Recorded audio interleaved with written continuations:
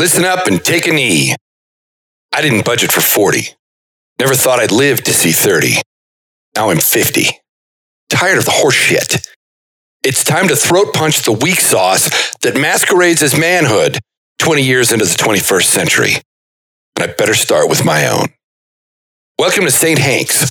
This is the American Badass's Guide to Everyday Sainthood. And who am I?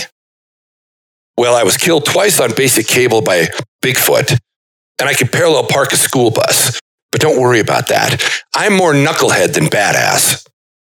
Somehow, after misplaying nearly every hand that life dealt me, I'm sitting here at the final table, the money round, the cash game, with a huge stack of chips. But those chips are worthless unless I push them into the middle of the table. Unless I really commit to something. So let's worry about who I'm trying to become. And that is Hank. You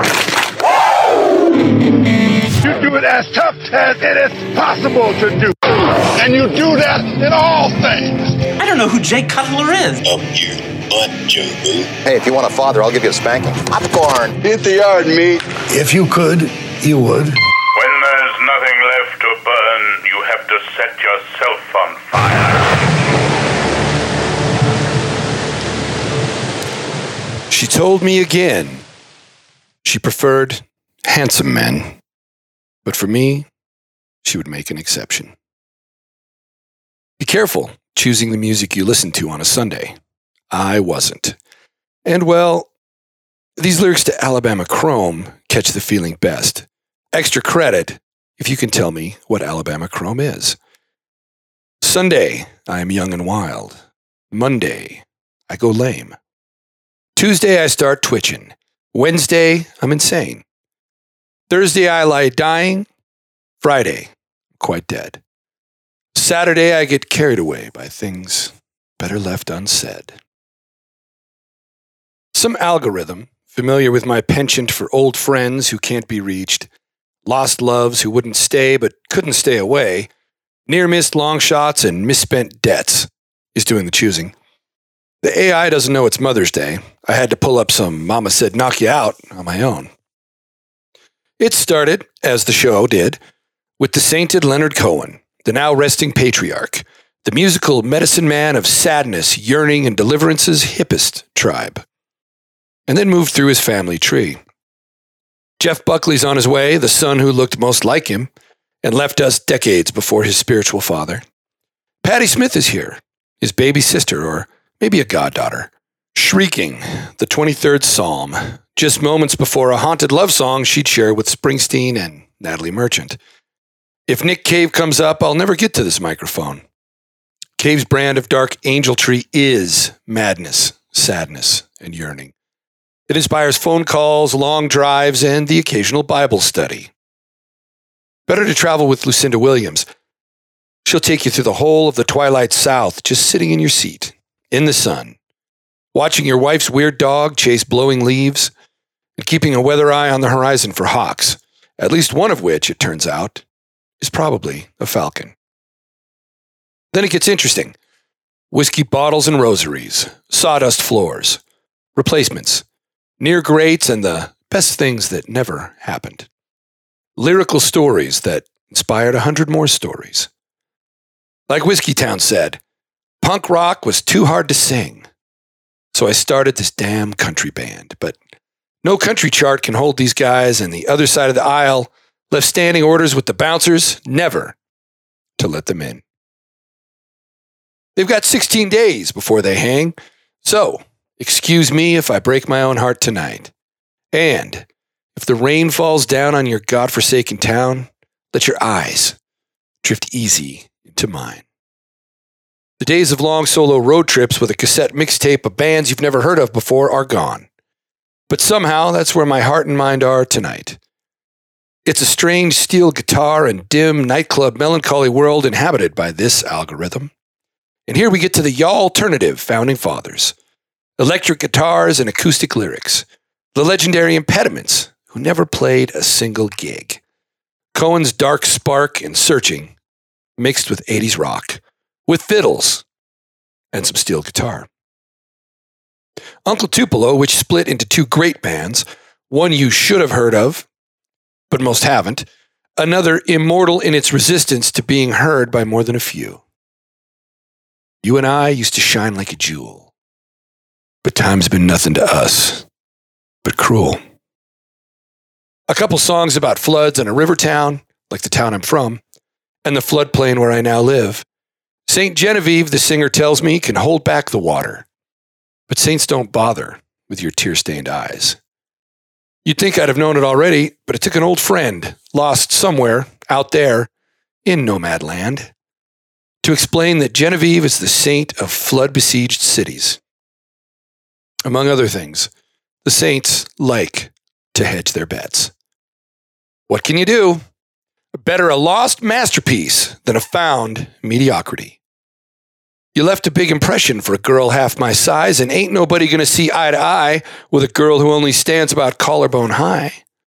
I'll share a secret with you, one that helped my students win Library of Congress poetry contests. Sing a misheard lyric, and you have written a poem. So be careful what quality of lyric you mishear, especially on a Sunday. An example? Well, let me oblige.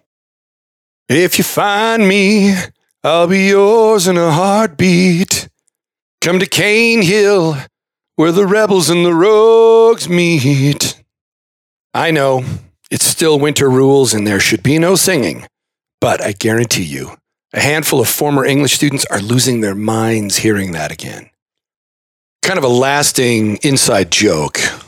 And the real joke is that what I just sang is maybe about 35% of the lyrics in the song, and nothing like the melody. The actual melody. And a lyric misheard, a song that shouldn't have been sung, suddenly a poem is written, and maybe a contest won. But I'm overdue to share a story. If you waded through that little concert, you should be able to float in the familiar waters of a narrative and reflection. Should it be the story of Westerberg's ashes in a Jameson's bottle? That one involves a rock star on the wrong side of a locked tour bus door with the wrong girl, and me punching the drummer and kicking the door open. What can I say? That Jameson's bottle was full on the boat ride over, long before we filled it with Westerberg's ashes. Oh well, for some reason it was always Jameson's. And like the song says, with a beer in each hand and a smile in between, all around is a world grown mean. I know. I'll tell the story of how Mayday could have gotten us free tickets, but instead insulted Jay Farrar. But first, a little slice of time and place and a magic you can't recapture but can only wait for it to come back around. That's tugging at my memory. It won't go away until I give it some words to fly on. So, here goes. There were 3 small music venues in one neighborhood of a great American city. Some nights, all 3 would have at least 3 bands playing in them on the same night. All were bars, not incidental to this story. Unless there was a big headliner, the cover for each bar could be less than $10, $5 some nights. Even if there was a headliner, it was rare that they would cost more than $20. So for $15 to $30, you could wander from bar to bar and hear 9, 12, 15 bands play. This is a time when this great American city was producing a lot of the alternative, alt country, just plain good lyrics, guitar, sometimes steel, and some real feeling bands that led and fed into a larger national scene. South by Southwest bands, when you could still afford to go, didn't need a babysitter, and something unexpected was bubbling out of reach of the mainstream radio, corporate press, and franchise record stores. Still before streaming. I'd say it was a time before cell phones, but even I had a flip phone. But we've talked about that. It was a great time to be a 20 and 30-something, qualifying for a future seat in a fight club full of everyday saints. But I digress. This great American city hosts a summer music and arts festival. It got huge in my 20s when some of the biggest bands in the world came from this great American city and brought both the city, the festival, and its promoters a lot of national acclaim and attention. Okay, a second digression story, which will actually be the first story I complete in this disjointed, melancholy Sunday of a show. And unfortunately, there may be even more singing. One night at the OK Hotel, more than 15, 20 years ago now, so I don't remember if it was an open mic or if this guy was booked, but he took the stage in some variation of a gold lame nudie suit combo. Vegas Elvis meets down on his luck rockabilly look. And he starts strumming his guitar to a crowd of young grungsters looking to hear some grunge.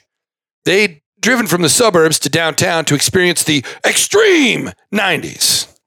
Gen X, you know what I'm talking about. Everybody else, sorry, you missed out. So he's strumming away and he starts singing a song, begging Bill Gates to adopt him. No irony, doesn't laugh. Crowd's quiet and uncomfortable, not sure what to make of what they're seeing and hearing. There had been a rumor Eddie Vedder, Jerry Cantrell might be sitting in tonight. But back then there was a rumor every night that Eddie Vedder or Jerry Cantrell might be popping into every club in the city. Since the bass player of Soundgarden, who went to high school with my date that night, and with whom we shared more than one ferry ride across Puget Sound, he was somehow involved in ownership of the place. So those rumors felt a little more concrete when you heard them at the OK Hotel. This dude finishes his song to scattered applause. Scattered meaning me, my table, and a few others. Everyone but me just being polite. This guy starts thanking the crowd like they've given him a standing ovation and are carrying him on their shoulders to another standing ovation. Biggest troll of all time, but he could also just be out of his mind and deadly serious. His next song goes like this. Actually, wait, a little history first. For those of you who don't remember, Dodi Al-Fayed was the guy dating Princess Diana, and he was driving the car the paparazzi chased the night Princess Diana died. So the song starts. Dodi Al-Fayed, Dodi Al-Fayed, Dodi Al-Fayed. When you're tired and you're laying in your bed, say a little prayer for Dodi Al-Fayed. Well, the crowd listens to about 30 seconds of this and goes 7 kinds of ape shit, booing, throwing beer, and whatever they can get their hands on at this guy. I, of course, love it. What can I say? I love both self-destruction and underdogs. And why pick on one dude on stage when you could piss off an entire crowd? So I stand up and start giving the guy the ovation he imagined he was getting before, clapping loudly and shouting the occasional, "Bravo! Bravo!" Now, the crowd's heaping abuse on me, yelling, "Boo!" and "Shut the F up," and throwing beer at me, which at that time was a useless gesture. I had 2 shirts I wore out for nights of serious drinking and picking the wrong side of fights. One was a pure polyester short sleeve, olive green with black polka dots. The second was an off-beige uniform shirt meant to be worn in industrial kitchens or bakeries. The top 2 buttons were metal snaps, that kind of shirt. The liquid slid right off both. They were impossible to stain. They were sexy as an enraged silverback charging buffalo or bull elephant. And when they were finally worn out, you could just throw them into a trash can fire. They burn right up and keep somebody warm through the night. Sorry, irate crowd. Scored another win for the Big Dick Bandits. Okay, it's all coming back to me. Another digression. The time I had to enforce a little soft city frontier justice at a concert. A little closer to the story I temporarily abandoned for that last digression. Because this one takes place at one of the 3 music venue bars I started telling you about. On this night, Tommy Stinson was playing. At 13 or something like that, Stinson and his brother, along with the Westerberg I mentioned earlier, he of the Jameson's bottle full of ashes, and the girlfriend I should have just walked away from, formed a legendary band called The Replacements. The ultimate self-sabotaging, beautiful losers. Listen to the tunes they cranked out during the 80s and you can forgive Westerberg and the boys anything. The Replacements. Anyway, Tommy Stinson is now the bass player in the 2000s version of Guns N' Roses that Axl Rose tours with. By virtue of his early start, he's been a rock star since the 70s, and he isn't that much older than me. He was in a couple bands after the glorious implosion of The Replacements. So this was either a solo tour or something with his band Bash and Pop that brought him to this little downtown venue. And I wasn't going to miss it. Or was I? I got to the venue early. You know what? I think the Sadies opened for him. Is that possible? They've got a couple good songs, the Sadies. Anyway, old dude irrelevant detail moment passed. For some reason they couldn't figure out that night, the band's setup kept blowing power to the stage. They'd fire up with a huge bash and then pop, zip it. Power is out. Some of the lights too. Happened a couple of times and they could not figure it out. After some conferring between artist and management, conversations start up. General murmuring, occasional drunk shouts and forced laughter. When the magic and lights of the show fade, you're really just standing in a bar drinking. Word goes out. If you want your money back, you can go get it now. But if you stuck with him, if you stuck around, something special might just happen. Then Tommy comes back alone, holding an electric guitar. The bar is only half lit. They reconfigure the crowd that stuck it out. Now, we're facing a corner of the bar itself. Through sheer curiosity and recognition that something cool, at least something different, was going to happen here, those of us who were left got hushed and quiet. All except for two guys in the back. Tommy Stinson apologizes for the problems, but says he wants to play for us still, right here. He perches on the corner of the bar with the guitar across his lap. Will we let him? Cheers go up. Except for the two guys in the back.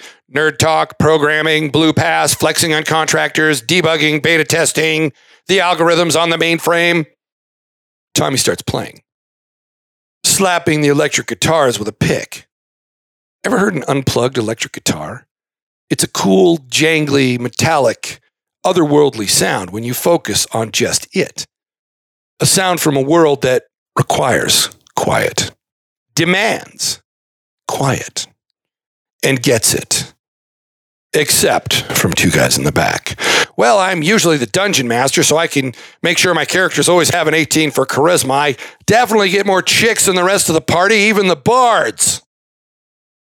Tommy adjusts his singing voice, raw and unamplified, in some subtle way, born of decades on the stage. His voice perfectly matches the moment. It is a perfect match for the moment. The dark, hushed room cocoons around the mostly hushed bar crowd. This isn't the concert we expected, but it's the concert that no one else besides us in the entire universe will ever get. And we're responding. We lean in. No coughing. No talking. No clinking of ice in glasses. Breathing slowly, carefully, so as not to disturb this incredible moment. Except for two guys in the back. I'm refusing to read this room, not staying with this manager after this project, totally incompetent. Still codes in COBOL, in Patri Dominu Sancti punch card, DOS, scoobity bop, http begging for a dickpunch.gov / up to my lower lip in weaksauce.org. I'd heard enough. There's such a thing as the social order. There's such a thing as leaving the world you imagine and recognizing the magic right in front of you. In reality, a reality that you have to drop your ego enough to quietly share with others, or you ruin it. A we moment spoiled by a single me. What Coach Poley would call I decisions or I-eyes. The coach in me exploded into action. I strode to them. They were so engrossed in their loud nerdistry that they didn't notice me until I brought my right hand down between them in an angry chop, punctuated by a furious English teacher snap. Enough! I shouted. Now they noticed me. They and harumphed like they were filibustering the House of Lords until I jabbed my right index finger into one of their faces and pointed with my left index finger past shocked and amused faces to Tommy Stinson, trying to give us a once-in-a-lifetime experience. Enough, I said. Can't you see you're ruining the show? In this instance, scattered applause was for me. Tommy even cradled his guitar and golf clapped. I signaled to the bartender that Code Boy and the Dungeon Master's next round was on me. The show must go on. For one fleeting, hushed, dimly lit moment, let there be rock. So, back to the 3 music venue bars, the summer holiday weekend of the big famous Music Arts Festival. For purposes of the National Archive, let's call this story the time everybody stood me up and I ended up on last night's texts. Have I said this already? Every word of St. Hank's is true.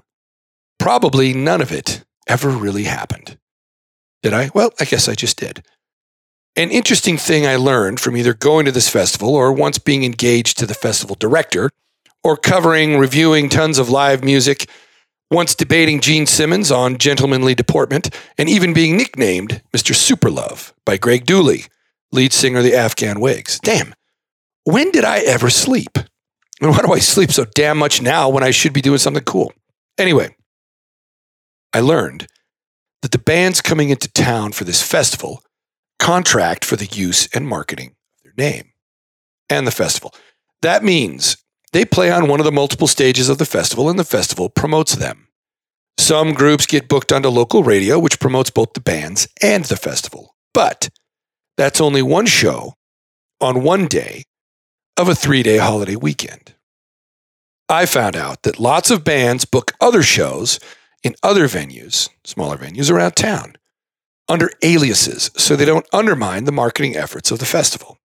I mean, why buy a festival pass, pay close to the venue parking fees or ticket prices if you could see your favorite band in a much smaller venue? It was a fun little game, scouring the weekend's concert listings of obscure bands to see if you could recognize the alias of a great festival band. Trampled by Turtles, I remember, had a great alias. My favorite small venue band, the band I've seen so many times live I've lost count, the mighty Old 97s, played at one of these smaller venues this year. A legendary local venue called The Tractor, one place I'd never seen them play before. When I saw the name Satellite Riders booked the same weekend the Old 97s were playing the larger Umbrella Festival, I knew it. Their best-selling album was named Satellite Rides, after all. And if it wasn't them, it was bound to be a band influenced by the Old 97s, which a few PBR tall boys and a couple Jamesons down the road was just as good. So I did what I always did. I bought a handful of tickets and put the word out to my friends who loved small venue concerts. I'd do this a lot. I'd make sure I got Old 97 tickets before they sold out, and they would. Then I'd treat whatever friends wanted to come to a great show. They are incredible live. They are for a small to mid-sized venues what U2 is to a stadium show. They transcend. And they were at the top of their game in those days. I never had a ticket left over. Until this time. The Tractor was locally famous for its huge tall boy Pabst Blue Ribbon cans. Before it was a hipster statement and more of a part of the experience, cheap drunk. I'd put on my best Johnny Cash t-shirt and headed to the venue early. I found my secret weapon, free after 5, nearby parking spot and hit the bar. I'd made at least 2 tall boys disappear and a third was on its way out when the texts started coming and my flip phone, immortalized in episode 18 of St. Hank's, started vibrating. With excuses. Sorry, I can't get out of this barbecue, christening, this speedboat race, barn raising, bris. Everyone said they wanted to come, but the short notice meant they were stuck in previous plans and obligations. Now, I won't say I was drunk, but there's charming, there's walking, there's talking, there's ordering another, and there's knowing where you are and what your name is. I could do no more than 3 of these at a time, and only one of them very well. The others were all in danger of sloppy performance reviews. The old 97s weren't playing for a while, hours, and I was too drunk to drive anywhere, and no one was coming to hang out. So I went to the other 2 bars, one after the other. The music hadn't started at the second bar, but the opening act was in full swing when I sat heavily on a stool at the end of the bar of the third venue. The bartender asked what I wanted. "There's what I want," I said, or think I said. Who knows what words were coming out at that point. "And there's what I'll take. I've been stood up, and I'm so drunk I'm stranded.